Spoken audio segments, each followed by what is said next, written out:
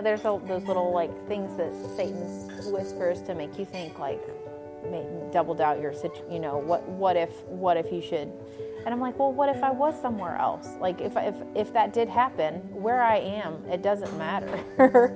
The Lord is going to be my care provider no matter what. And I think that a lot of times our fears and what we do with them determines what kind of outcome He offers us.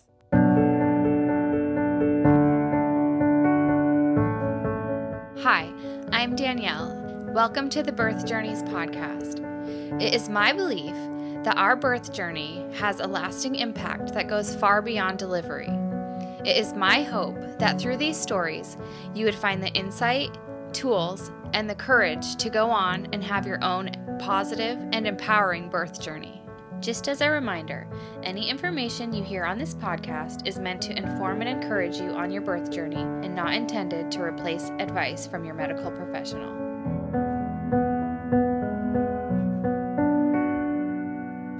Hi everyone, welcome back to the Birth Journeys podcast. Today we have Karyn on and she's going to be sharing her stories with us.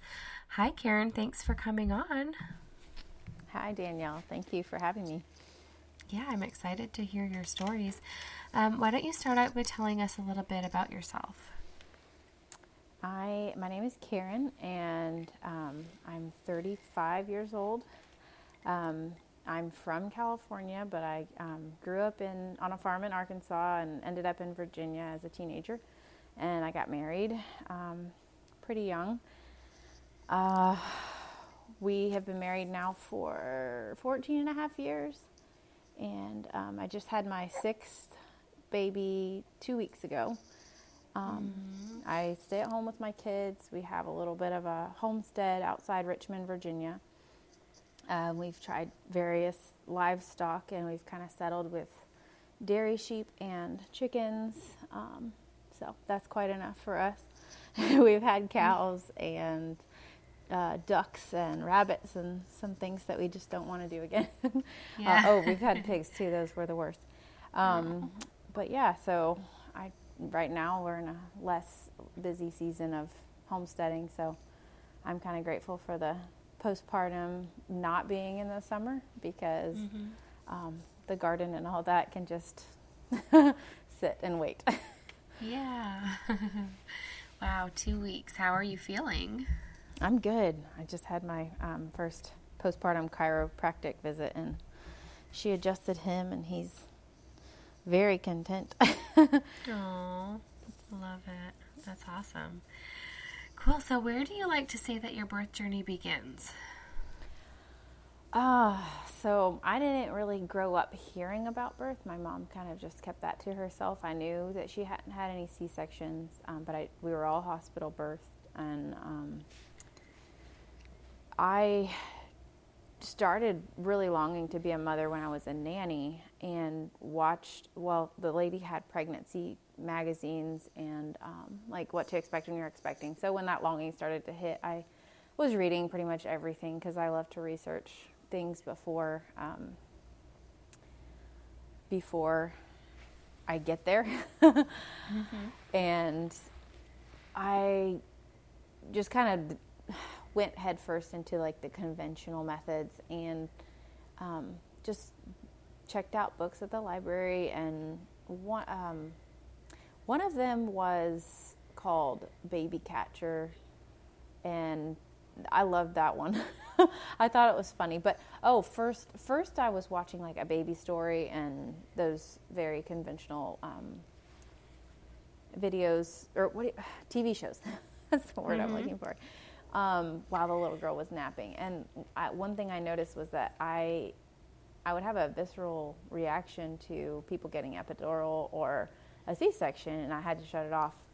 So something in me like just kind of just couldn't process that pretty quick. And so I started to try to learn a little bit more. And during that time, I had 3 friends who were pregnant, and 2 of them, as first-time moms, had C-sections. So I started to dig into that using library resources, and I actually read a book called Pushed by Jennifer Block, and it made sense suddenly that like there are hospitals that do a little bit more pushing for that they aren't ready to let a first-time mother labor naturally for very long before they want to do something about it. And so pretty quick I realized I didn't want to give birth at that particular hospital.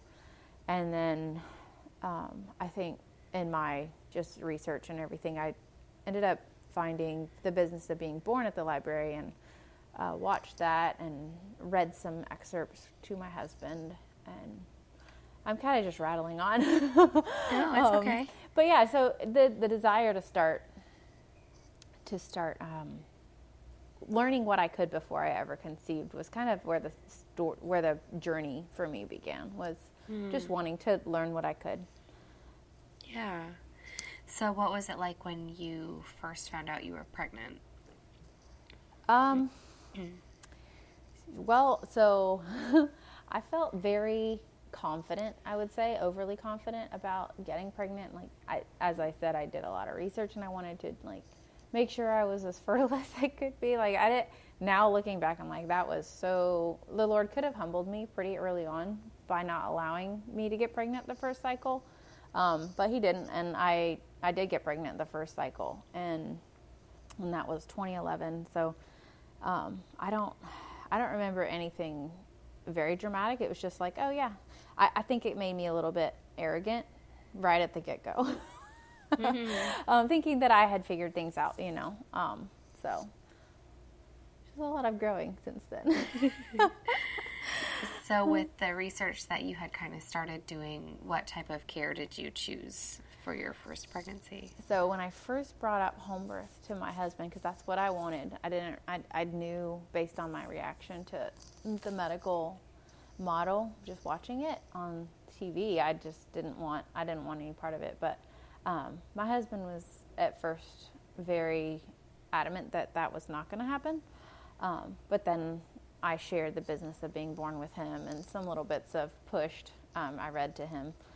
And so, he agreed to go to a Meet the Midwives thing at the lady's house, one of the midwives' houses, and he felt a lot more comfortable after that. I didn't realize it, but I was 3 weeks along then, and so we went, and he felt a lot more comfortable after meeting them and seeing that they weren't, I don't know exactly what he imagined home birth midwives to be, but yeah, he felt settled. He felt more settled after meeting them, I guess. Yeah. Yeah, I think that's common, because that was kind of how my husband was too, when, he knew that I was like, we're doing this at home with our last baby, and he felt kind of nervous about it until he met with our midwife, and then he was kind of like, oh, okay, like that totally did the same thing for him, like settled his spirit, and he was kind of like, okay, yeah, I'm good with this. So I guess sometimes if your husband isn't on board, just go meet with the midwife. Yeah. They were. So how is that? Oh, go ahead. No, I was just going to say they were very Northern Virginia type. I don't know how to describe them. I wouldn't say that I took her to be like a midwife style, but she was very like upper class, she has a birth center, or she had a birth center that was geared toward like an experience. Like, so you know how you have the hippie midwives, and then you have the more, I don't know how to describe them. I'm trying to think of a word. I don't know. Elite is the word that's coming to mind, but she was okay. Anyway, it was just I don't know. Is it kind of like how people have, or I've heard of like those spa type, like, yeah, that's what I'm looking for. Something like that. It was more like a special experience, like, I don't know, upper class. Yeah. So I guess the reason that I differentiate with that is just because I had two very different midwives. And for Drew starting off, I think that's kind of what he needed, was somebody that felt almost more like an authority. Mm-hmm. And so anyway, that's why I'm pointing out that type. There's different types of midwives. You know that. Totally. Yep, there is. Yep. Yeah, so how was that first pregnancy and going into your first birth? There was a lot going on that year. We were part of kind of a church split sort of thing. So I had a lot of emotions. My family was kind of separated. I didn't really get to be with my mom at all. My husband lost his job because of an altercation that somebody attacked him. Oh, no. There was a whole bunch of stuff that happened all in a row. We lost our insurance because he lost his job. And so, like, I was kind of a mess. He got hired by a friend. So anyway, there was just a lot of emotional stuff. And through it all, like, I feel like I was wanting to remain strong in that I, like, still pursued what I felt like the right birth experience would be. Like, still wanted to birth at home and still wanted to nourish myself. I followed the Bradley, we went to a Bradley class, and I followed the Brewer diet, and I don't remember if my midwife suggested that or the Bradley instructor was suggesting it, maybe both. So nutritionally, I would say I was okay. Like, we still ate somewhat like our family had growing up, just kind of a lot of processed food. And, but for what I knew, I feel like I tried to do my best. But I still feel like there was so much arrogance, even like as a first time mom, thinking like, because I was doing things different from my friends, I was like, I'm in a home birth, and like kind of airing her own opinions on on baby center and acting like I knew the way, even though like I had never experienced it. So that kind of fed into my first birth. That's why I bring that up, is just the pride that I feel like I had because I was doing things differently and trying to do things better. And so like I did the prenatal tea and I did the dates, and it was just, I feel like I bore a lot of like weight trying to make things happen the way I wanted them to. And I feel like that birth taught me some humility, and that like you don't get to force your way into a good experience. And that, I think that was kind of my goal, was like do everything right and get an easy, quick birth. And so that's not what happened. But anyway, but overall the pregnancy felt good. I felt strong and healthy, and I was a nanny for the whole time, so that was a interesting experience, like longing to be a mother and getting frustrated because I don't know, it's different. Yeah. It's different when you have charge over somebody else's kid and you're carrying your own. It was just a lot of emotional challenge. Yeah. So how was that first birth? So with my first, I was very confident that I wouldn't go early and because it was my first, and I had done all this research. So, but I was playing around with a labor dance that I found on my baby center group, and I think that it may have triggered labor before it was time, and her head was not engaged, and so I ended up, I started contracting. My water didn't break, but I started contracting at midnight, and being a first time, I'm like, okay, this isn't so bad. But I went to bed, and my midwife came the following morning at like 9, but she had been to several births in a row. So she went and took a nap, and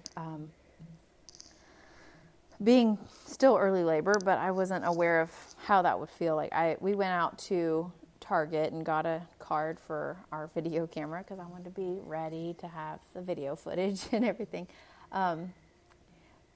It was a long labor. It was, but it was a lot of back labor. So I spent a lot of time in the house, walking around the neighborhood. And it was a long time ago, so I forget a lot of the details, but, we walked through the neighborhood. I remember one moment that this man comes out. We lived in a townhouse, and he comes out of his house, and I'm like swaying against my husband, and he's like, yeah, is it labor? And my husband's like, yeah. And he's like, walk it off.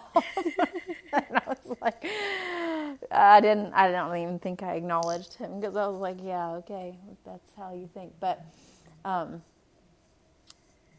I feel like I remember, because we were in a townhouse, like being concerned that our neighbors would hear. And like just being not worried about what they would think, but just thinking, it entered my mind that like this was not normal, just because it was my first birth for one thing, and also because not a lot of people birth at home. But that matters to me now, just because I have this nice place that I'm like, wow, I can labor wherever I want and nobody cares. Yeah. But anyway, so I remember laboring all night alone, and my midwife telling my husband that he needed to get sleep. And I was kind of bitter about that. But I do think that I was very crutched on her knowledge and feeling like she was going to walk me through this whole thing.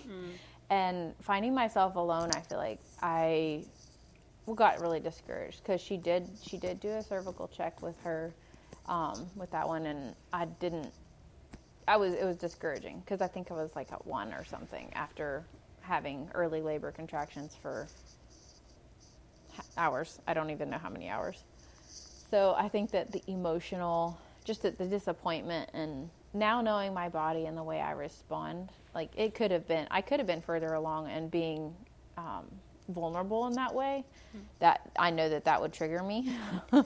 I don't do cervical checks anymore, and it's trauma triggers for me. So I'm like, I don't think that I would not be surprised if that was part of the reason I was so closed up. So, anyway, so we after being discouraged, I ended up laboring on the ball, laboring in the bath, and I just don't remember her encouraging a lot of movement.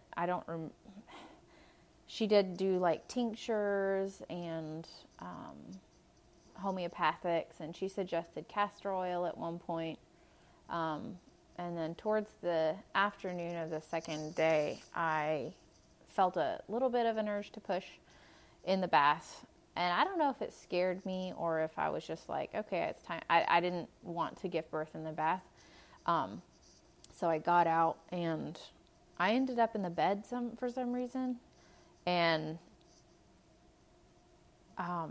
we tried a few techniques to try to get that to come back, and she like sifted with the rebozo and tried some various techniques, but I just remember it being hours of just discouraging,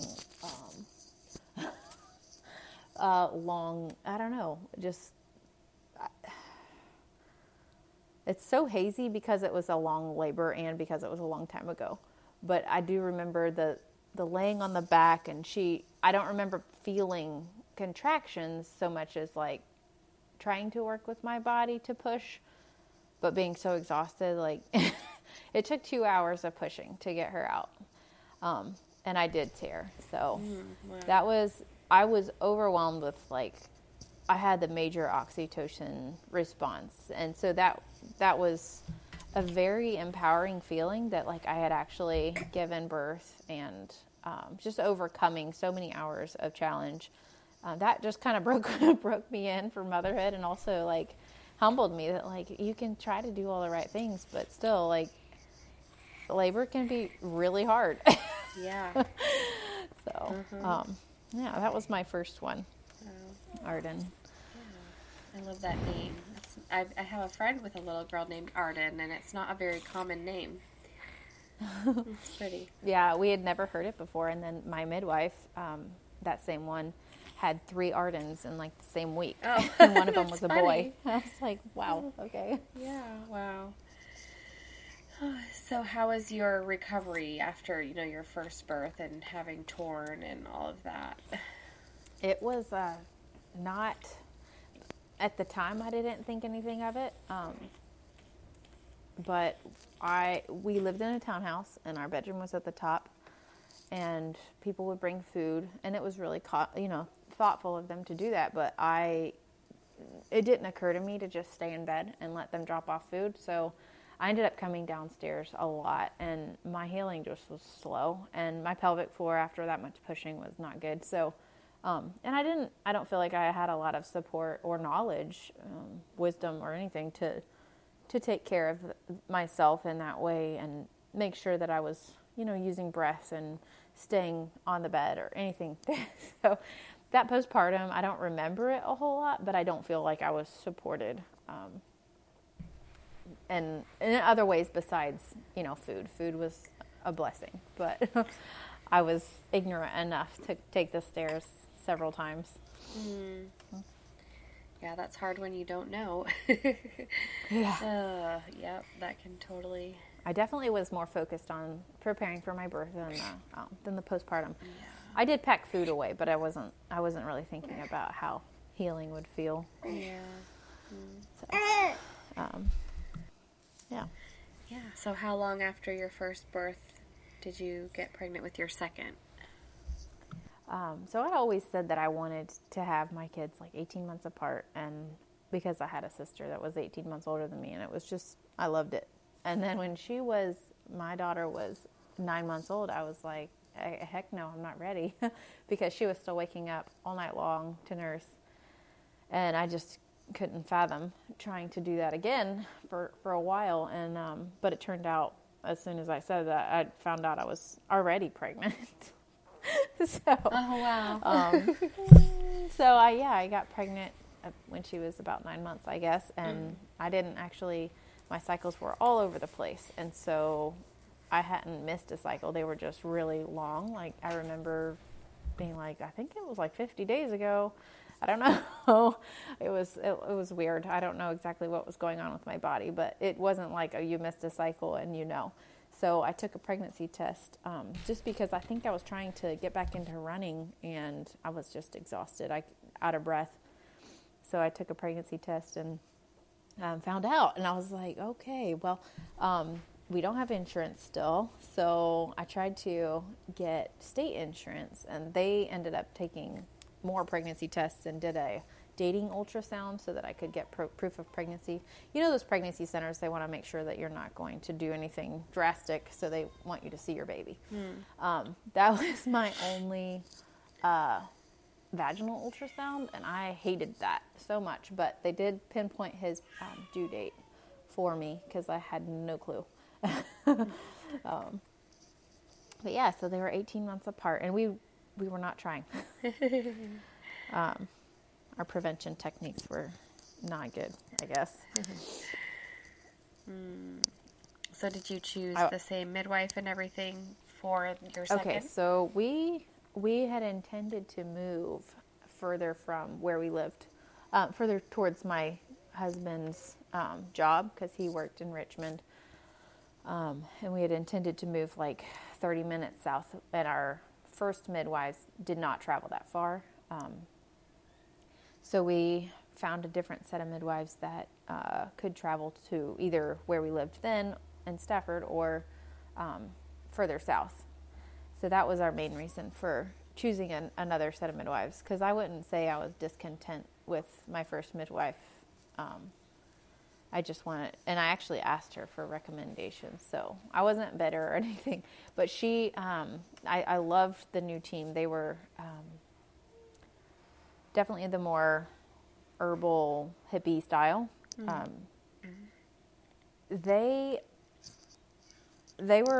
came to my home for appointments, which my first midwives had like a chiropractor that they used the office of.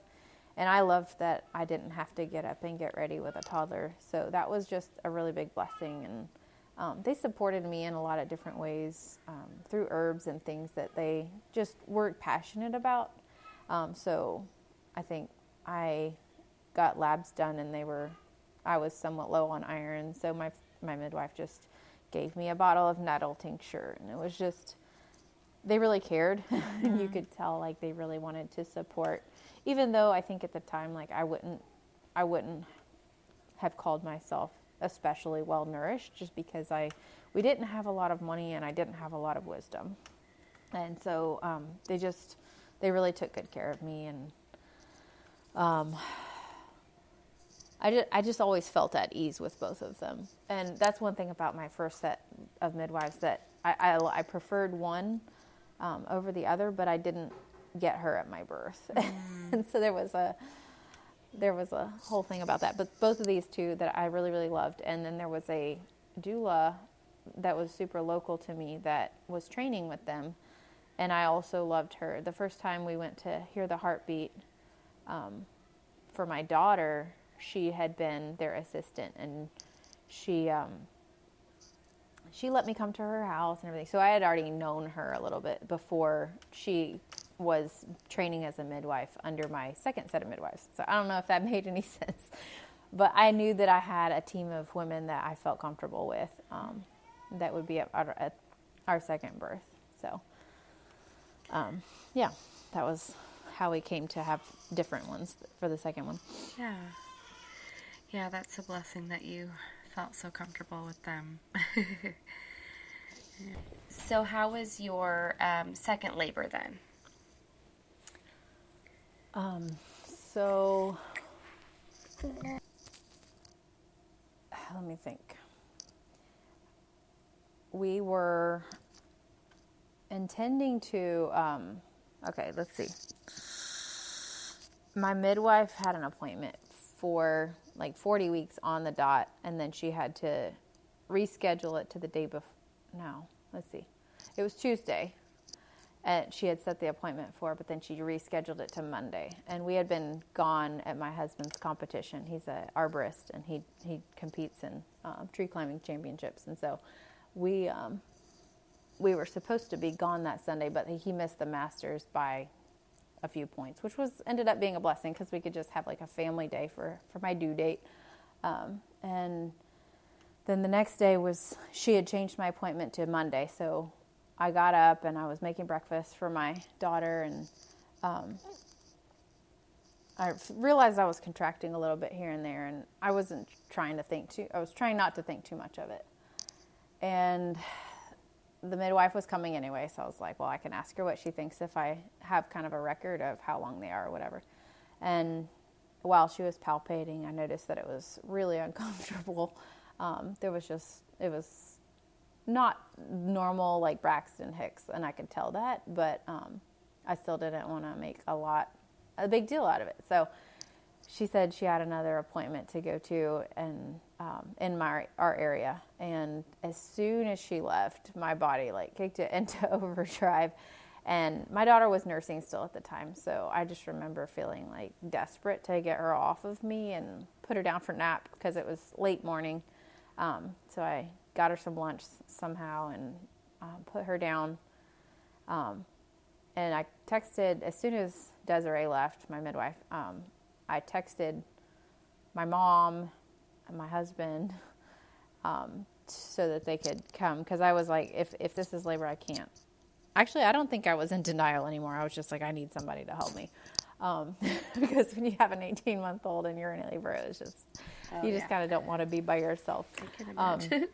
But I decided I was going to get in the bath, and having had such a long labor for the first one, I was like, I'm limping out way too soon. There's just no way I need to get in the bath, but I'm going to get in the bath while nobody's here so that nobody tells me not to.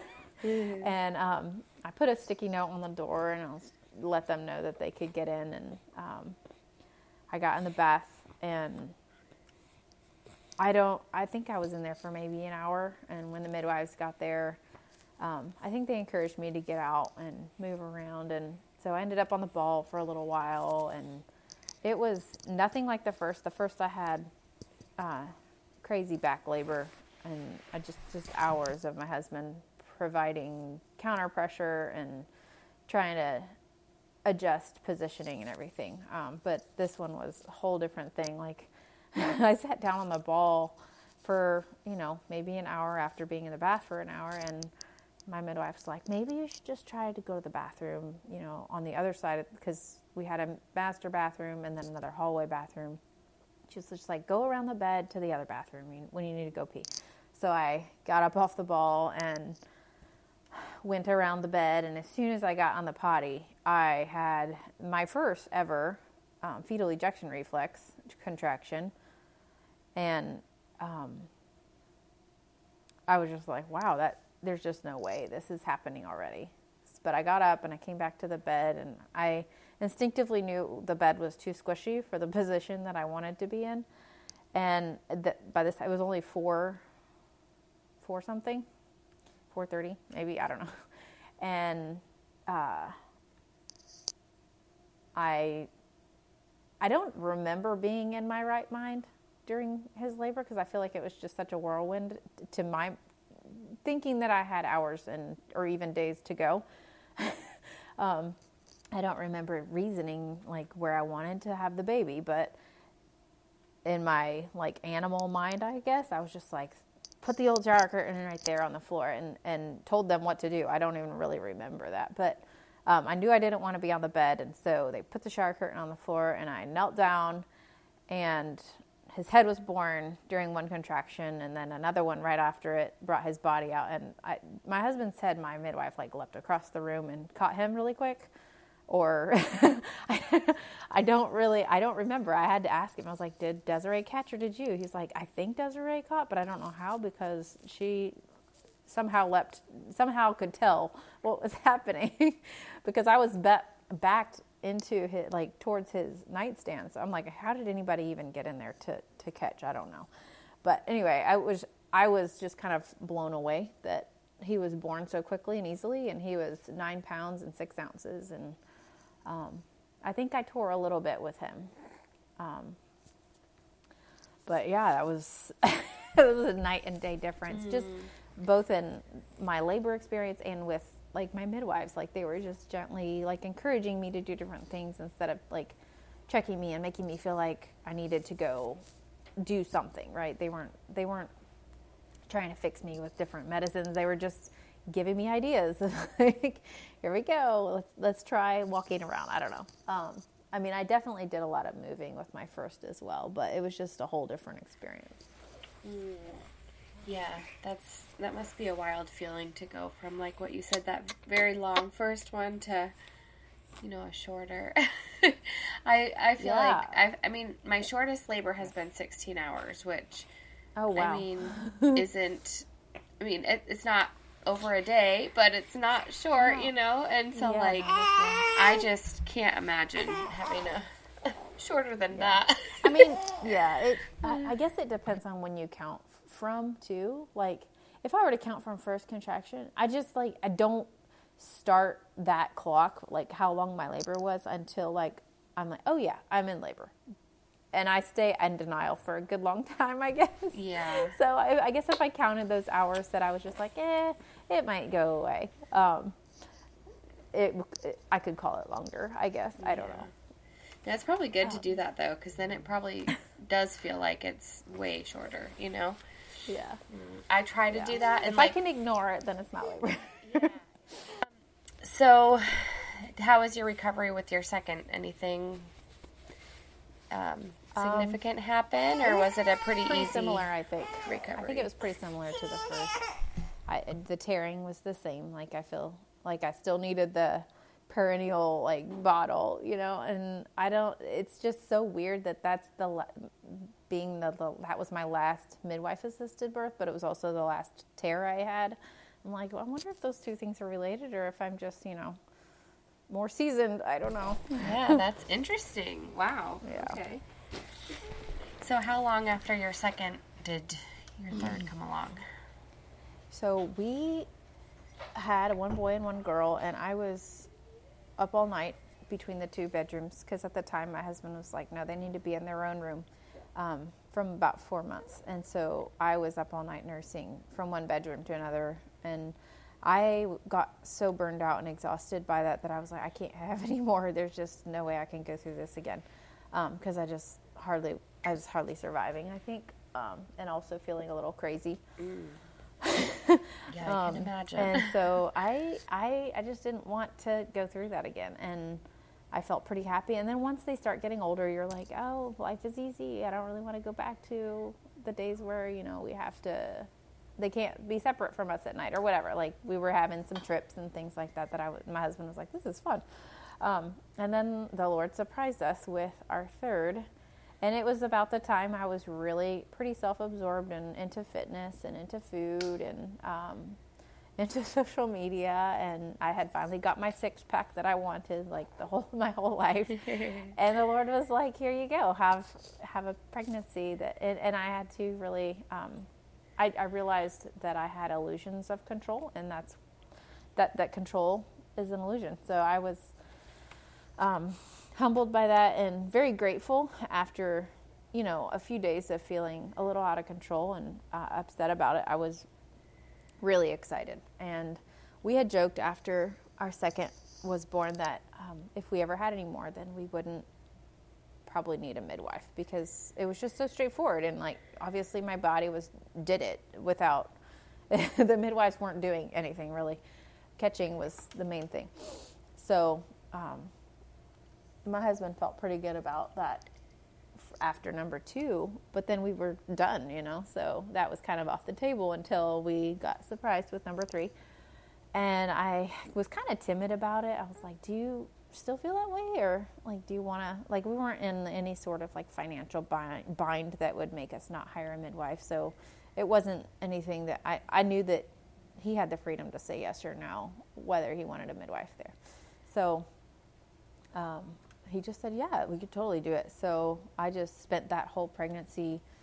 I listened a lot to Indie Birth. I listened to a little bit of Free Birth Society until it got a little different. Like, I was just not interested in like the New Age stuff anymore. And I was like, yeah, I just wanted a community of women who were trusting the Lord for birth, like. And I wasn't finding that. So I just decided to make my appointments with the Lord. And I did a lot of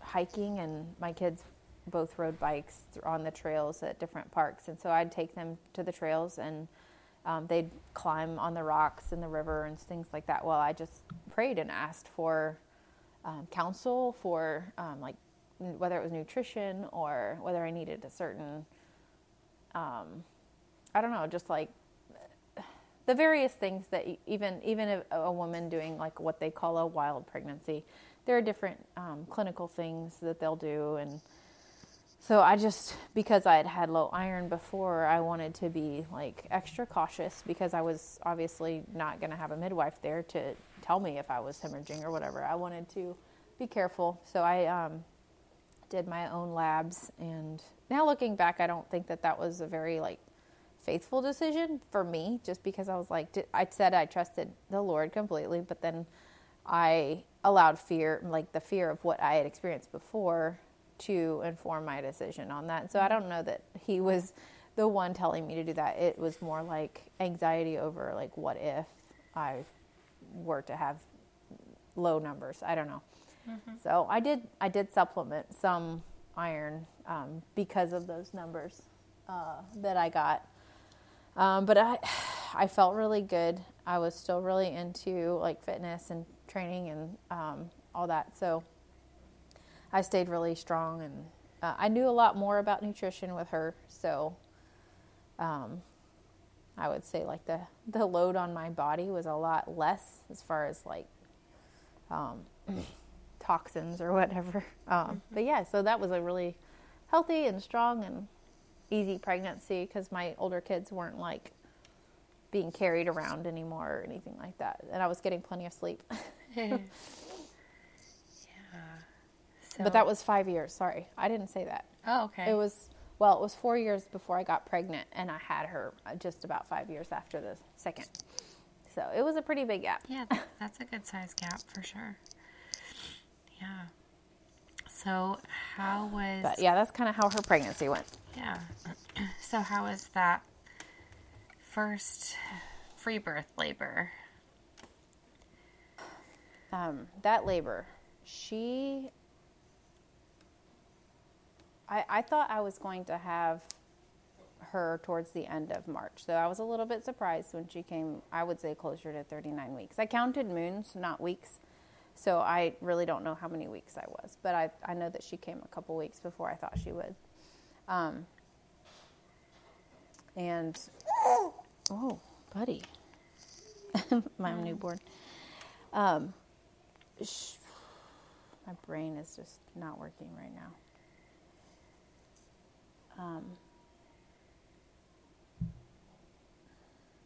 I feel really bad. I feel like the sound thing threw me off so bad. Oh, the brain's not working. It's okay. So yeah, we were at a park, and I kept having to go pee, and the ornamental grasses at the park, and I noticed that there was some bloody show, and I'm like really wanting to leave the park, and our friend who lived in the neighborhood shows up with all of her children, and they want to show me a dead beaver, and I'm like, yeah, I don't really.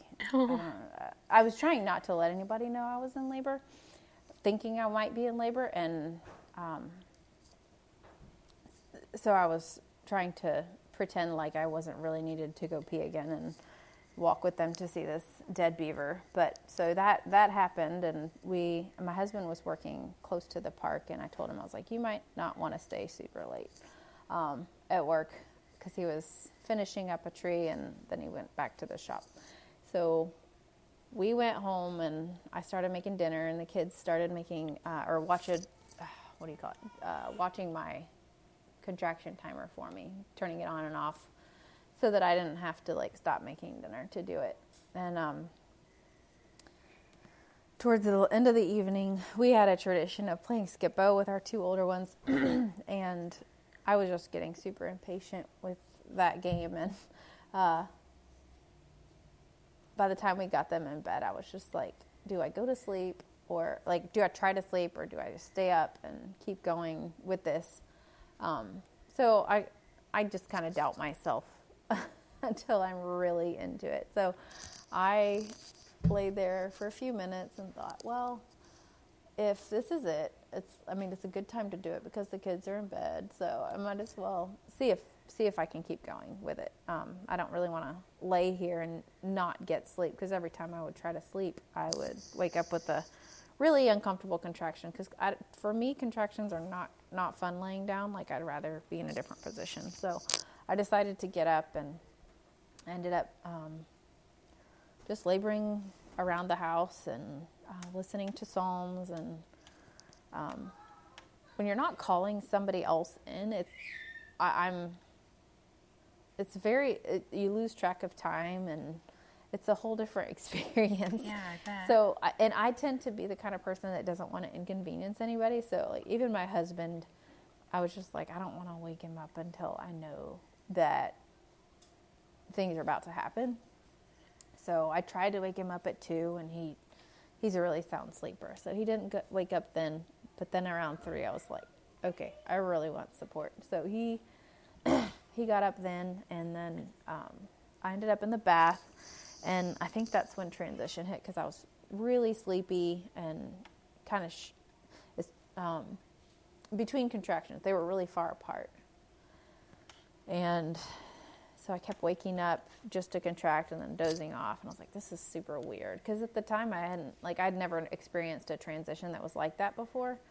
But when you're on your own, I think that you kind of you notice a little bit more what's going on. So I got out of the tub. I think I got an urge to push when I was in the tub again, like I did with my first. And I got out and laid on the floor, and I got really shivery and cold. So Drew got me a blanket, and he just laid on the floor with me, and I would fall asleep between contractions. And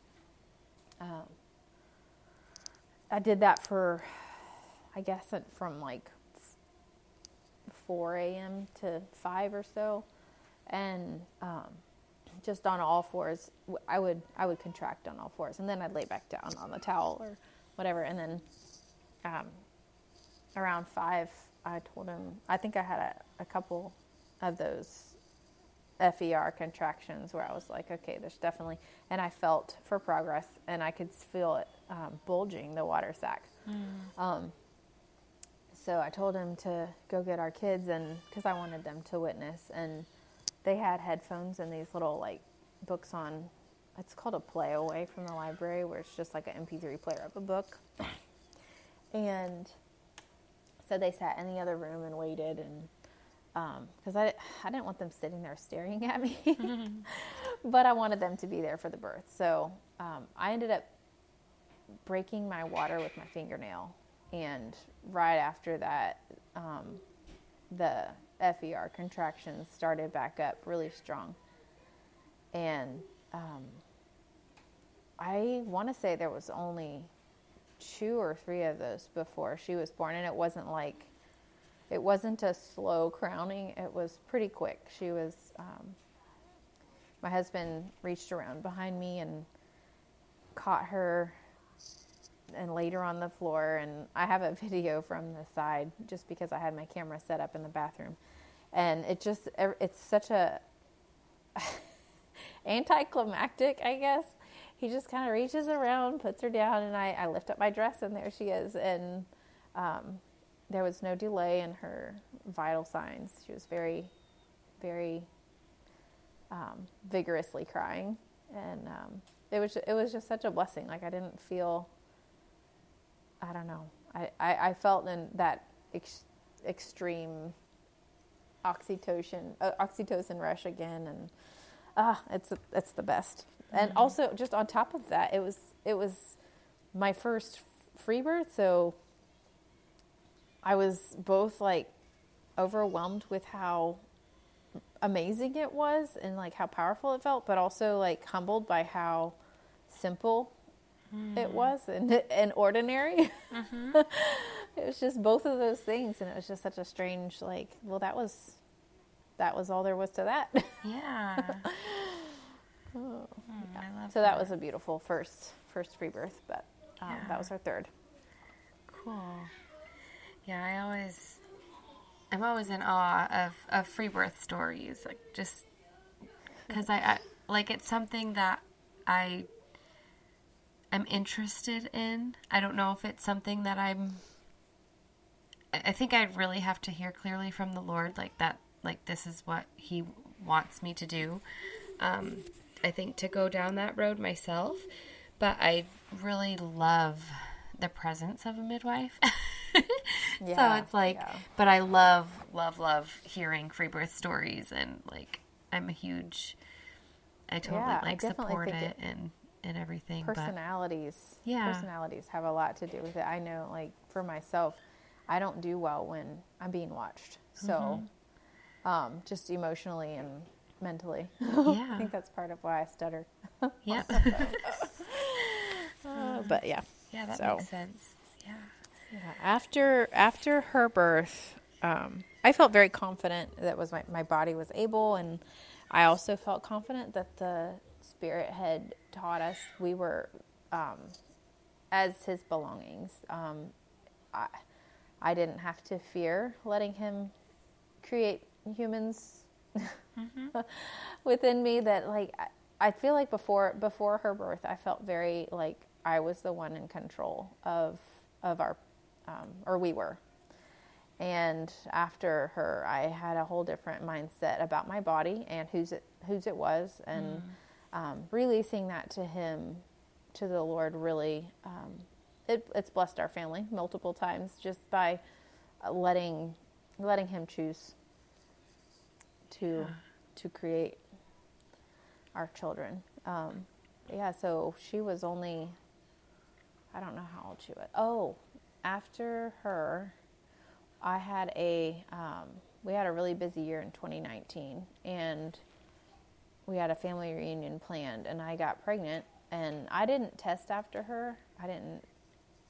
I stopped pregnancy testing because there was a lot that the Spirit was teaching me, and one of those things was to let go of like idols and trying to see things and trying to know things, and I just let Him show me, that I was pregnant, and I had just gotten to the point where I was very confident. I was like, I'm going to be able to tell my family that we're having another baby at our reunion, and then I started bleeding, and I was like, well, maybe it was just a late period.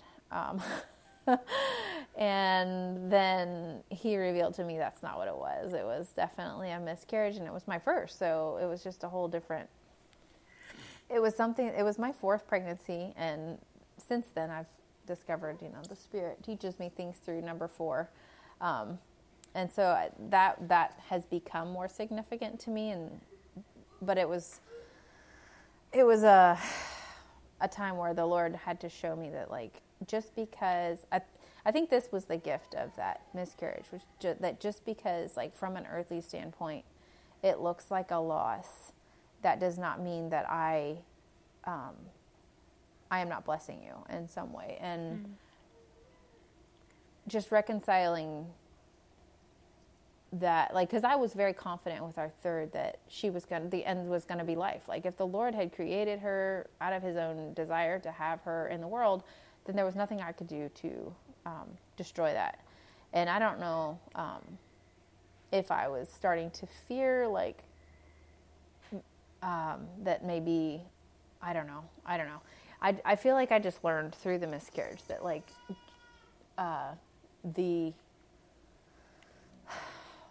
our idea of loss and his might be different, right? So, like, thinking that the best possible outcome is a living human is an earthly way of thinking. And so, just realizing that I had an idol of, like, me having the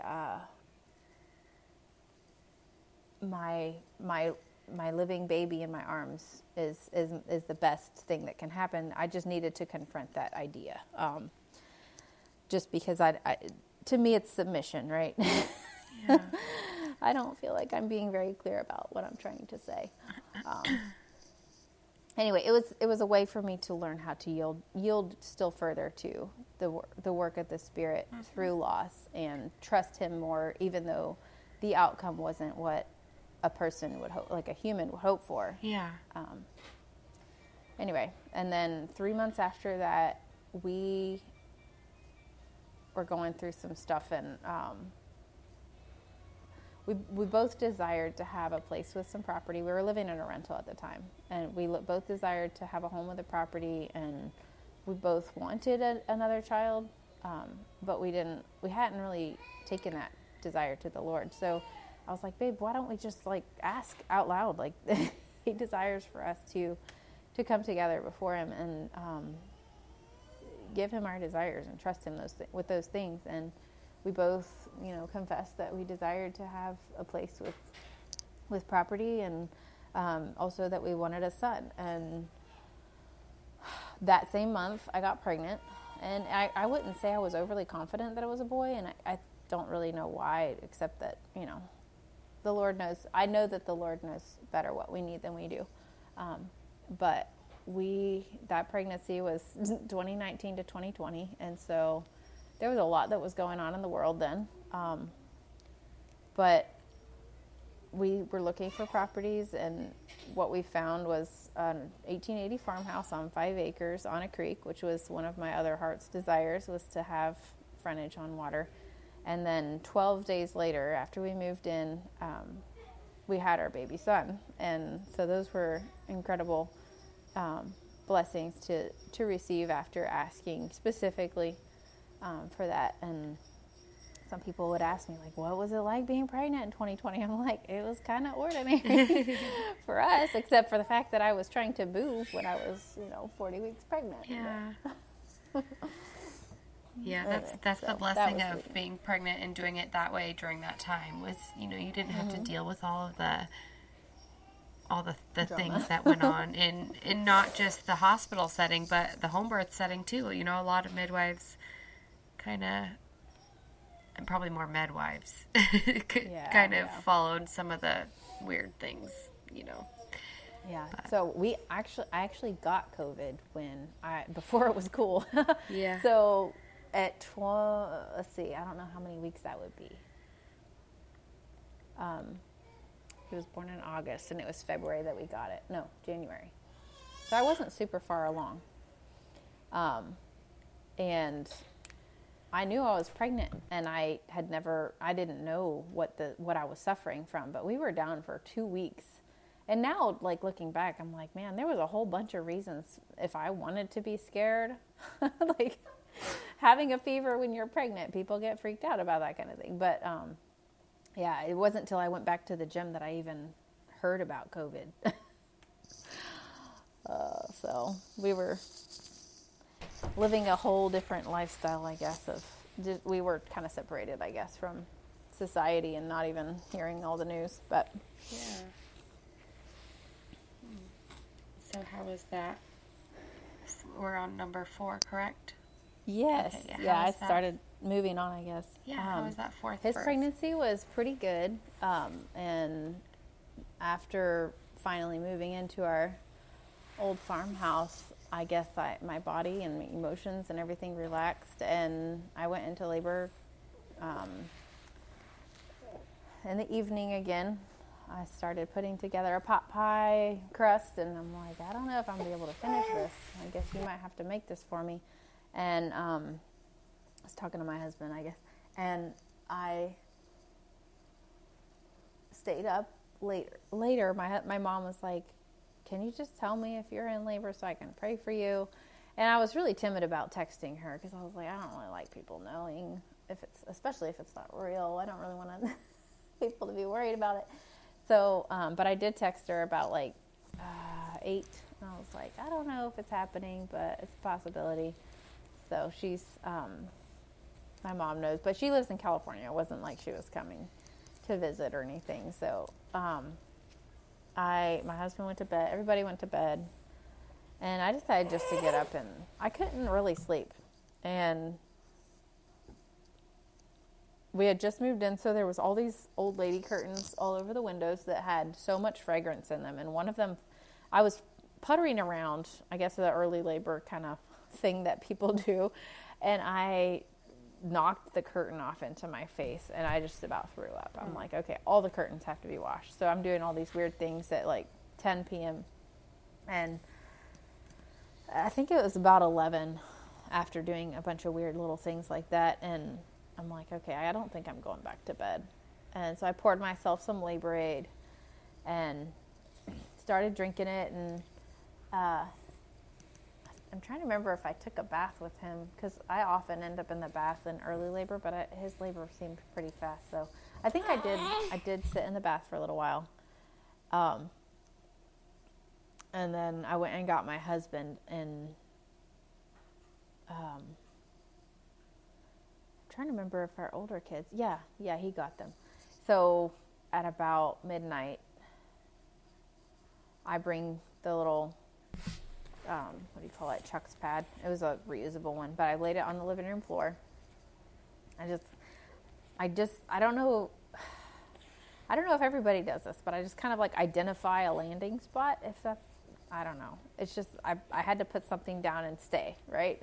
Because you get to a certain point and you're just not moving. So I sat down on that and started working through on all fours, and my husband went and got our 2 older kids. How old were they at the point? 2020. So, I don't know, 10 and 8 maybe, something like that. And they came in and, go ahead. Just stood in the doorway, because our living room had a doorway from the dining room, and he, I don't remember any dramatic moment in that labor. It's so vague. But yeah, so he was 9'4", but he, my husband caught him. There was no tearing or anything like that. I'm trying to remember if there was any. I just had the same fetal ejection reflex. I have such boring pre-birth stories. There was no exciting, yeah. Anyway, I think that's about it. He was just born on the living room floor on a very old house, in a very old house. I just loved that, we christened the house so quickly. Yeah. We were all like, hey, we started off, and then we started wondering, how many babies have been born in here already? If these walls could talk, we'd love to know. But, yeah, so his was uneventful, and I hadn't hoped to give birth down by our creek, but I was thinking about how hard the journey back up the hill would be, because it's pretty steep. And my husband's like, nah, No, let's not do that. So it was in the middle of the night, so it probably wouldn't have been ideal. Yeah. But yeah, that was my August 2020 baby. And then, we lived a little bit of a farm life. Like, we started some homesteading stuff, and I got seriously overwhelmed after that, trying to keep up with a dairy cow that was making 14 gallons a week, and it was a whole couple years. But I got pregnant with my fifth. I can't say that I was surprised that we conceived him. I didn't test again, so it was just one of those.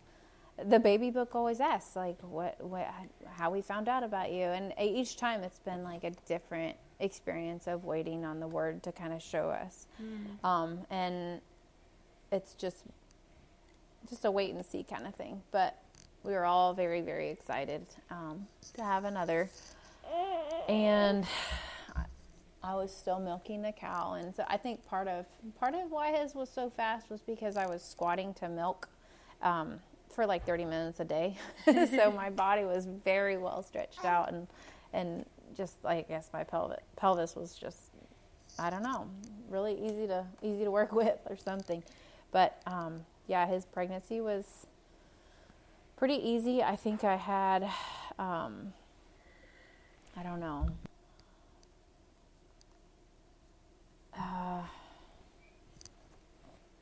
I was still nursing my fourth, and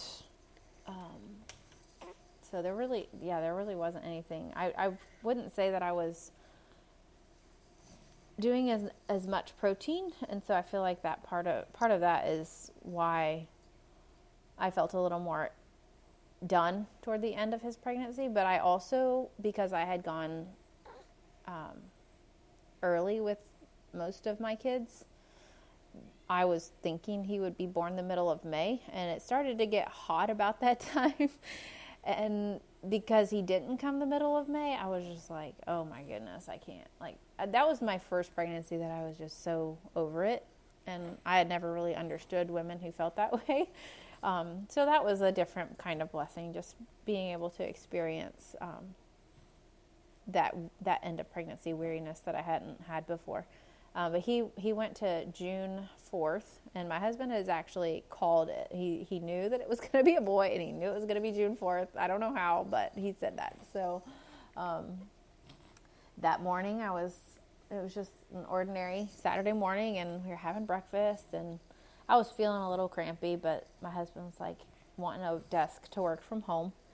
And so I was like, here's this one I found on Craigslist or Facebook or something. And he's like, okay, I'll go get it. And as soon as he leaves to go get it, the girls are staying home with me and the boys are going with him. Because we had 2 girls and 2 boys at that point. And he leaves, and as soon as he leaves, I'm just like, I can't deal with anybody. Like, my friend was supposed to come get her share of milk, because we did herd share for milk at that point. We were sharing with others. And I was like, I'm not taking it out, Arden, you have to, because I have an older daughter. So I was like, I'm not doing it. So you're going to have to talk to her, because I'm done. So I went in the bedroom, was swaying, because we have a yoga silk hanging up in our room, and I like to use those for labor. And this was the first labor at this house that I had actually hung it up. So I was swaying in that, and do you know what I'm talking about? The aerial? I think so. Okay. Yeah. So I didn't stay in there very long before I was like, I'm getting in the bath. And as soon as I got in the bath, I started praying that my husband would get back in time, because somehow I knew that this was not going to be a very long labor. And I prayed about it, because I was like, that's what I do in my labors, is I ask for the just what do I need to do next, and just praising him for his wisdom, and just asking for insight on what needs to be done. And so I realized I didn't have my water jar. I had a jar of water that I really wanted to drink from, and it was on my dresser, and I was not leaving the bathroom because I was naked, right? And my husband wasn't back yet, and then I hear everybody come in, and I'm like, okay, he's going to take this desk up to the studio where he wants to have his little office, And I really wish he would just come straight in here. So I'm already starting to feel a little irritated that he's doing this. And I'm like, just praying he'll get back, right? And so I'm in the bath, and I hadn't gotten any fetal ejection reflex yet, but I think I had my phone, so I texted him. I was like, where are you? I need my water. And then everybody, like the boys and the girls, were all in the house as soon as he was done putting his desk away. And I'm like, everybody's got it. Like, just, there's too much noise. So we have a little side to our house that has like a playroom. And so he kind of like throws him in there. Go, shoos him in there. Closes the door. And as soon as he comes back to the bathroom, I've got fetal ejection reflex. Oh, and with my fourth, I actually burst my waters with my fingernail again. So this time I was like, you know what? I'm just going to let the Lord do that. I'm not going to be impatient about it. If fetal ejection reflex takes a minute, I'm just going to let it. So I purposed not to mess with the waters, and because I could feel that they were bulging, and that the head was right behind it, and I kind of wanted it to go forward, but I just prayed about it and told the Lord, like, I want you to be in control of when this releases. And just not even 5 minutes later, FER took over, and I was in a kneeling lunge. And one of the things that I feel like the Spirit taught me during my free birth was learning how to breathe down underneath the baby's head, like, and allow that, like, the breath to release the muscles, and alternating lunges for each contraction, because if I stay, like, just keeping my torso upright. So I was doing that, and during, like, the third one, like that, my water just exploded, and all in one contraction, the water exploded, the head was born, and the body was born, like, all in one. Wow. Like, I think I took a breath in the middle of that contraction. But my husband, I'm glad he catches well, because I had to ask him. I was like, did I catch, or I was like, I don't remember catching, but how? I don't even know how you caught that fast. But he caught him, and I was in the tub, but it was dry. I had him drain the bathtub, so I just had a towel laying on the bottom for padding. Yeah, but it was a very tidy birth because everything was just draining away. Yeah, and within a couple minutes, like, the kids, my husband went and got the kids, and they came in and were sort of amazed because they had just gotten sent out for a short time. But yeah, that one was so fast. Like, I would say an hour and a half of active labor. So that postpartum was trickier because we had the cow, and I knew that there was, like, my husband was milking for me, because he would do morning and I would do evening. And so he started having to do both, and I knew I couldn't do the milking. So I ended up trying to keep up with all the milk and do dairy stuff. And I did not have a restful postpartum. And I ended up with postpartum depression after him. I think partly because the labor was so, it just kind of left my mind behind at that, like, the magnitude of what had happened. It was just like noon, and I had a baby, and, like, we were ready for lunch, and, like, it was not able to process what all was going on. And so I think it took a few months to catch up to that, but also I didn't take care of myself. You can let them out, please, and take them outside. Yeah, so that was a different kind of postpartum. I did not take care of myself, and I didn't really have time for preparing food or anything like that. So it was hard. Yeah. Yeah, that's I always wonder, like, or think that, like, about, you know, quick labors like that are just super quick. It's almost like, yeah, like you don't really get to process it because it kind of just happens to you versus, you know, you really having to dig deep and go inside and, you know, go through it. Yeah, it must be a crazy process. It happened be so fast. Yeah, so after him, let's see, the process of getting pregnant with her, let's see, I got my cycle back after him when he was only 9 months old, and I usually have a longer break than that. So I should have been suspicious that the Lord wanted to create more soon. But I was probably overly confident that I knew my cycle, but it was still, I think, getting into the swing of things. So I was completely unaware of what the Lord was doing when he started this little one. And I'm very, very thankful, but I was just, I don't know that I felt ready at the time, because I was only 9 months postpartum and still nursing strong, and I had slept through the night, so that was nice. But again, I didn't test, so I was just kind of praying for revelation as to whether I was pregnant or not. And I actually heard a name, and because of the name that I heard, I thought, okay, well, it's a girl, and this is the name. And so throughout, and that's kind of how I found out, because I felt like the Spirit was giving me a name. Like, well, why would the Spirit give me a name if I wasn't pregnant? So I gained confidence through that, believing that I heard a name.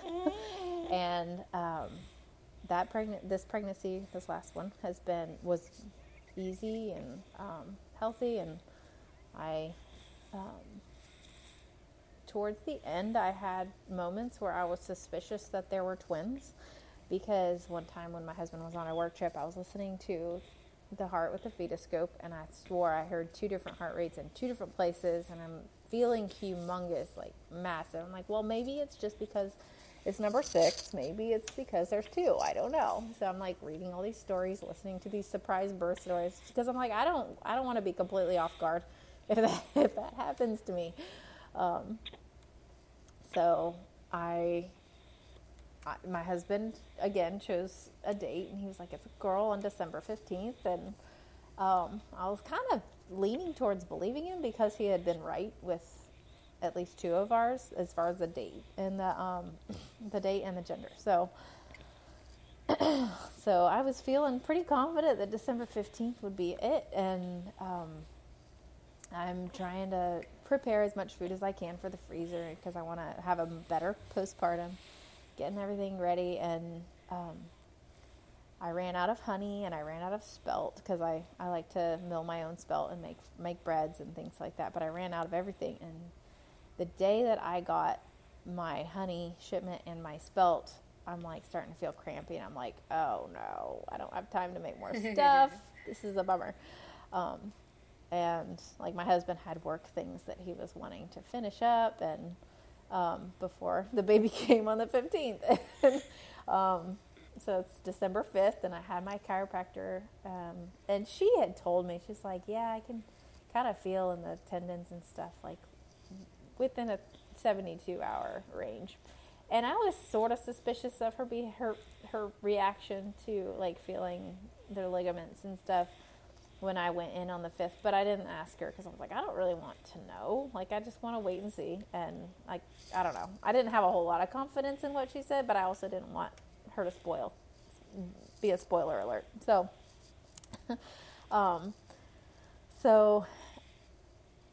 let's see. Yeah, that afternoon, I texted my husband. I'm like, I'm feeling a little crampy. He's like, well, maybe the 15th is wrong. I was like, but I just got my spelt and my honey. And he's like, well, maybe Arden and I can do some stuff. And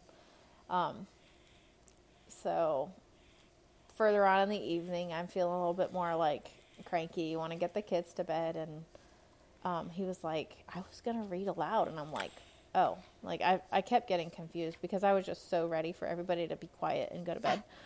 A house full of a lot of boys and noise and all this stuff. So everybody goes to bed at like 8:30, and I'm trying to go to bed and trying to go to sleep. And every time I started to drift off, I would wake up with a contraction, and I'm like, okay, fine, I'll get up. So I'd get up, and it wouldn't be like, I had prodromal labor with my 5th, and so I was like, maybe that's all this is. So I'll get up and move around and see. I fiddled with the wood stove a little bit, got the fire going again, and just at about midnight, I was like, or no, I just kept praying, like, show me if I'm supposed to go to bed, show me if I'm supposed to stay up. I don't really know what to do. It was kind of nice thinking, like, I would like to labor at night because there's just so many people in this house. But I wasn't sure because I kind of remain unsure until it's undeniable. So I downloaded a timer app to see if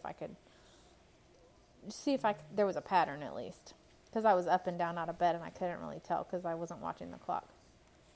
And about midnight, I was like, okay, I think this is for real. So I ran a bath and stayed in it for a while, and I just worshiped. And it was, it was not horribly intense or painful.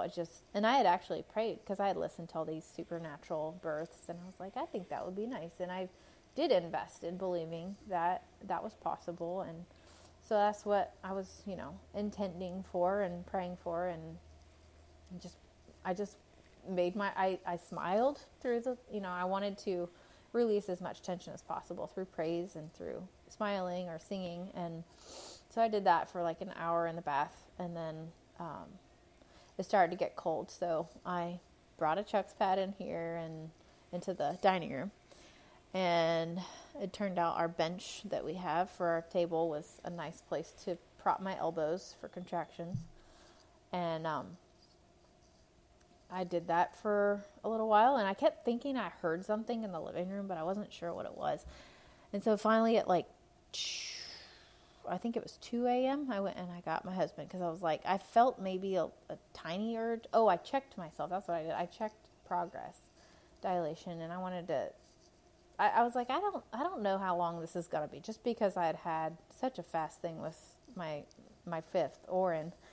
And so I went and got him up because I was like, I don't want him to miss this. So I got him up, and he starts trying to work on the fire a little bit. And I had a little bit of back pinching, so he held my hips for a contraction or two, and then it stopped pinching. So I guess that was the position. I don't know exactly. But he started fiddling with the fire, and he's like, babe, there's a bat in here. I was like, what? I thought I saw something flying, but it wasn't computing in my mind why there would be something flying in the living room. So I figured I was seeing things. So he figures out a way to get it out. And I'm just like, that is just such a weird thing to have happen when you're in labor, to have a bat flying around in your living room. But, I was glad I tried to stay low because I really did not want to get hit in the face with a bat. So that happens. And then the same transition experience as I had with my third, where I, would wake up, get on my elbows and my knees, have a contraction, and then lay back down and fall asleep and be all super cold. So he'd cover me between every contraction with a blanket, and then I'd be hot, super hot, whenever I was contracting, and then get freezing cold. And so I kept checking progress because I wanted my bigger kids to come watch, but I didn't really want them to be waiting too long.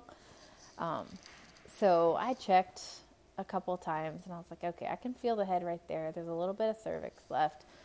And I have my past experiences is that, my midwife told me with my first that I had a cervical lip, and she held it up. And after this one, I'm like, I think that's just one of those things that I need to stop considering for myself, because I feel like it's a hang up that I get. I'm like, okay, if that's there, you don't want to push against it. And you have these little bits of information that stop you from believing that your body's going to know what to do. Anyway, I just realized that after this time that I still had little things like that I'm like, I still believe in this stuff. So I held that up, and because I was wanting it to happen fairly quick so that the kids wouldn't be up for too long, because he did bring them down at 5, I would say, 5 a.m. And I held it up there, and every time I would hold the cervix back and see if it would kind of go up and over the crest of the head, a huge contraction would come. It was super, super intense. And so I ended up pushing. I was in a bowing, super deep bowing, because it's like child's pose, and his head came out, and then there was no more contraction. Oh, and I pushed, like with my fifth Orin, I did not push, like my body was doing it, right? So I was very confused as to, like, I felt like the fetal ejection reflex was there this time, but not quite so, like, overpowering. And I consciously had to push with my contractions this last time. And it was hard. Like, I'm like, wow, I could actually see, like, why people say I pushed, you know, because after having fetal ejection reflex do it for you for 3 births in a row, I just had forgotten that, like, how it feels to actually push. And so I pushed his head out, and then there was just no contraction. And I was praying because I was like, I haven't had this happen for, I don't even remember. I don't think any of mine have ever waited between head and shoulders. So, you know, all the little things cross your mind, like, okay, what if his shoulder's stuck, or what if the shoulder's stuck in? So I just instinctively moved a little bit in some different positions and waited and prayed. And I looked at the video, and it was 4 minutes after his head came out. And I waited for a contraction, and I kept praying, and I think I was on all fours, or maybe my elbows were on the bench. And next time I had a contraction, I just pushed for all I was worth. And I was praying, like, Abba, help me. Abba, help me. Like my kids will tell you. Like I heard in the video later on, it was really precious. Like my 12-year-old daughter was like, Abba, please help Mama. And my son is like, Mama, you can do it. And it was so precious. So they were over there praying for me and encouraging me. And I pushed hard. Like I really had to put every bit of effort that I had left in. And it wasn't like a long labor, so I wasn't super exhausted. It was just, I could feel that he was big. At the time, I didn't realize that was why. He took, like, effort. But then my husband, you know, cradled him and laid him down for me so I could pick him up in the front. And, okay, go get them. Get Orin. Tell Arda to take them out together, all of you. So it was very, very ordinary and simple, and all of my kids, you know, come in and check him out, and he was coughing and very, very healthy looking, and that was, I don't know how much of the after story. Oh, I felt like I was a little impatient for my placenta this time. I think because it had come out so quickly with my last few that I was like, okay, it's taking forever. This is frustrating, because I wanted to kind of like be able to move more freely. And so that was a little bit humbling and required some like prayer to allow that to happen. But yeah, it was within 15 minutes. So I don't know why I was so anxious. Wow. So you said he was big. How big was he? He was 10 pounds, 6 ounces. Wow. Yeah. He was pretty heavy. And I don't think he's super big. I realized, like, he still looks like a newborn to me and fits in newborn clothes. So I'm thinking that he's just really solid. But his shoulders might be broad. I don't know. Yeah. Wow. But I mean, all of your babies, did you say most of them were like 9 pounds? So I had an 8'5", a 9'6", another 8'5", an 8'6", and then everybody was calling a 9-pounder because I kind of alternate between 8 and 9. So. Yeah. Yeah, so those are good size babies. Yeah, but I love that you've had them all at home. Yeah. And yeah, they're just such ordinary stories. I'm like, the biggest part, the most, I think the most interesting, the deepest part about it is how each one has changed and shaped my faith, and how, like, allowing the Lord to be in possession of my body has given me the confidence to do those things, like to trust that He was going to take care of my body and take care of the baby. And because it's been so long since I established that confidence, sometimes I forget that is why I'm able to just receive that blessing of like complete peace and fearlessness towards birth, and just what a miracle it is, realizing that it's in his hands and he is the deliverer. So that's, I think that's what has, I think it's the most amazing part of the birth stories, because I really believe like our births are not meant to be dramatic and crazy so much as like a experience that really settles our faith and trust more than anything. So they're yeah. and No, they're healthy, I love the ordinariness of it, you know, like that, like each one was just kind of part of your day. And, you know, I think it's really beautiful, the simplicity of it. And, you know,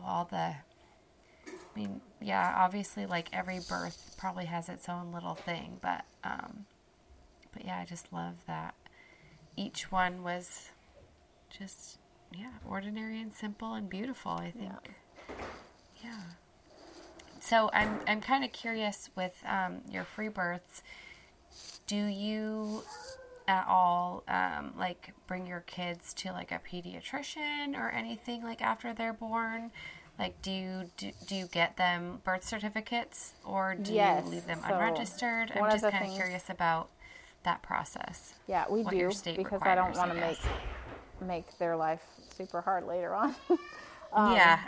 So one of the things that I do before birth is I go to the health department and I ask them for the vital record form, and they all get confused and they think that I'm ordering a birth certificate, and I'm like, no, I need the vital record form, and it's form 145. So I get those, and they give me like 3 of them because you can't make any mistakes. And so we had to do that really quick after this one because we're going to Mexico in February and we have to have a birth certificate. But so there is a heel prick test that is required by law, and we can send I guess so. We can send a parent refusal to the state, and so we skip that, the heel prick. But that's pretty much all we do. We don't take them to the pediatrician. I took them to the chiropractor today, and she helped with some like neck tension, and I was like, oh, that's neat. Like I've had chiropractor before with other babies, but I feel grateful that I feel like this time more than usual, because his latch, he didn't have a bad latch, and he definitely was getting enough to eat, but he was very smacky, like he was smacking really loud and swallowing some air, and he had some congestion, and I was like, oh, all these things are interconnected. Like the way he was holding himself, probably because he was so big and he was scrunched in there, had a little bit to do with why he was eating differently than my other newborns. And I'm really great. Like he seems so much more like calm, and is nursing quieter and seems to be swallowing less air. So as far as like care for my little ones, like I feel like I am aware of when they are not quite right, and that the Lord takes care of them, and I don't take that onto myself so much as like I pay attention to what they're doing, and you know, any unwellness. Yeah, and I think that's one thing that's kind of funny and mixed up about society, or what culture is teaching us, that we need, you know, medical professionals to tell us if something's wrong with our child, or how would we not know before they do? Exactly. Like God has put that in us to know. Like I don't think there's ever been a time where a doctor has told me something was wrong with my kid without me already knowing first. You know what I mean? Exactly. Yeah. It's like the reason I bring them to them is because I know something is wrong, and I just need a diagnosis so I can get meds or whatever, you know, like, it's not, I don't think there's ever been a time where, you know, they've discovered a problem before I knew about it. So, yeah. something that we can definitely be confident in as moms, for sure. Yeah, cool. Well, I love hearing all your stories, and I loved, just how casually you just birth at home with nothing. And I think it's so beautiful, and I love that your husband, sounds like he was, kind of right away on board, and you guys it wasn't something that you had to struggle through. It doesn't sound like. And yeah, for the one with my fourth, I was like, I know you're capable, and I asked him, I was like, do you want a midwife, just so you don't have to be the one cleaning up after me, and he was like, no, I enjoy doing it. And I was watching the video of this last one, and I'm like, he really does stay busy back there. Yeah, that's awesome. I love it. That's so cool. Yeah. So did you have, one more quick question, did you have any fears? I know you kind of said you did have to work through a little bit with maybe your first free birth, but in your, the next ones, have you had to ever work through any sort of fears doing it totally wild and free, or do you feel like you're, I really think it sounds like you're pretty confident. But. It has been, so the Lord actually had me write a book, and I think birth has been a huge part of how I have built the confidence that He is the care provider, that He is the only care provider that I can really trust. And I really believe this is my own faith, and it's where He's taken me. So I know that not everybody is in the position. Is that as long as my being, my whole being, not just my mind and my spirit, but my body as well, are submitted to Him and giving my appetites to Him and desires, and keeping my flesh in check, I am protected and I can trust His blessing. And my fears, I would say, I continued to check, if I started to feel well, you've already had 3 successful, or you've had five births, without any drama, without any trouble, what it, Satan gets in there with those little barbs of thinking what do you think, why do you think you're so entitled, right? Everybody has to suffer sometimes, and why do you think you shouldn't? And just checking that okay, so if my confidence is in the Lord, then I don't, what is the worst case? If I have a loss, I can let Him author that too, and not be fearful of that outcome. And I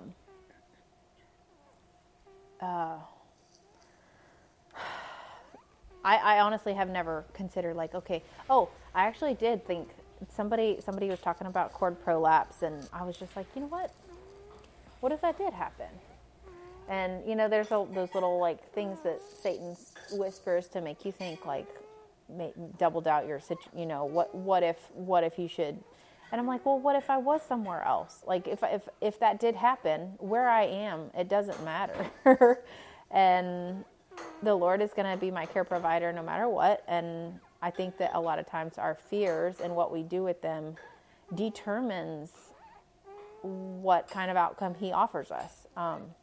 So if we're yeah, you've got me, and then you act like He doesn't have you, then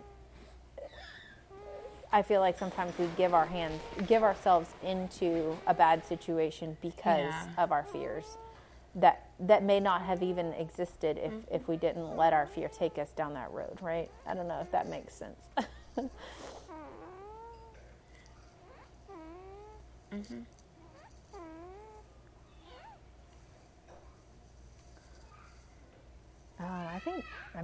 I told all my stories, and they were long and long and boring. No, I think that's what I really want to share, though, is that birth is such an ordinary thing, and I think that so many times we over dramatize it and so much in our minds that that makes a lot when of the time sense. comes, your body and the spirit. Cool. Well, do you have anything else that you want to share, or do you feel like you covered that everything? He's given me is Psalm 34:4, and it says, "I sought the Lord, and He answered me, and He delivered me from all my fears." And it's as simple as that, just giving everything, giving those things. I'm sorry. Oh my goodness, buddy. I'll be right there, okay? Do you want a little snack? 3-year-old emotions are huge. But yeah, so just seeking him provides that deliverance from the anxieties that I once had. I don't have the same. I mean, no, it's okay. I'm still learning that I'm letting go of fears. Like I realized that I tried to control a little bit this last time, like thinking, oh, my children are in the room, I should probably hurry up. Like, I'm like, oh, if I have another one, I'm going to just let that fear out of my mind. Like, it's okay. And not try to be so accommodating to everybody. Okay, buddy. So what about you? Is there a way that women can reach out to you? Do you have any resources that you offer? Yes, I have a website. It's shalombirth.org. It's my birth website, and I kind of have a blog there, and then I offer support to women for just the childbearing experience, because I really believe that the faith and just walking alongside women is where I really am called to be, alongside being a mother. Hold on, I'll be right there. Yeah. And then I do have a book, and it's called Why We Eat. But that's just a product of my faith and just what the Spirit has trained me through food. So yeah, there's a couple different things, and I have an Instagram, but I don't really use it. So. And if there was one thing you wanted, you've given some beautiful tidbits of advice for sure, but if there was one like must-have piece of advice you'd want to give to a first-time mom, what's one thing you'd want to tell her? I would tell her that training your ears to hear the voice of the Spirit, above all else, even if you do have a midwife, that training does you more good in, pregnancy and in labor and in birth than all the knowledge in the world, because that is your access to the one who made you and the baby. So you really do have everything you need, as long as you know that voice and you are able to learn how to hear it. So yeah, training your mind towards the Word and seeking His instruction for every part throughout pregnancy.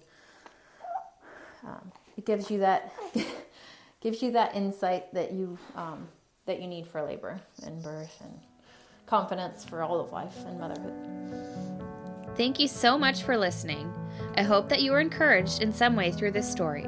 As a reminder, please rate and review our podcast, and you can connect with us on social media at Birth Journeys Podcast. For more information or to share your own story, please visit birthjourneyspodcast.com and fill out the brief questionnaire. See you next time.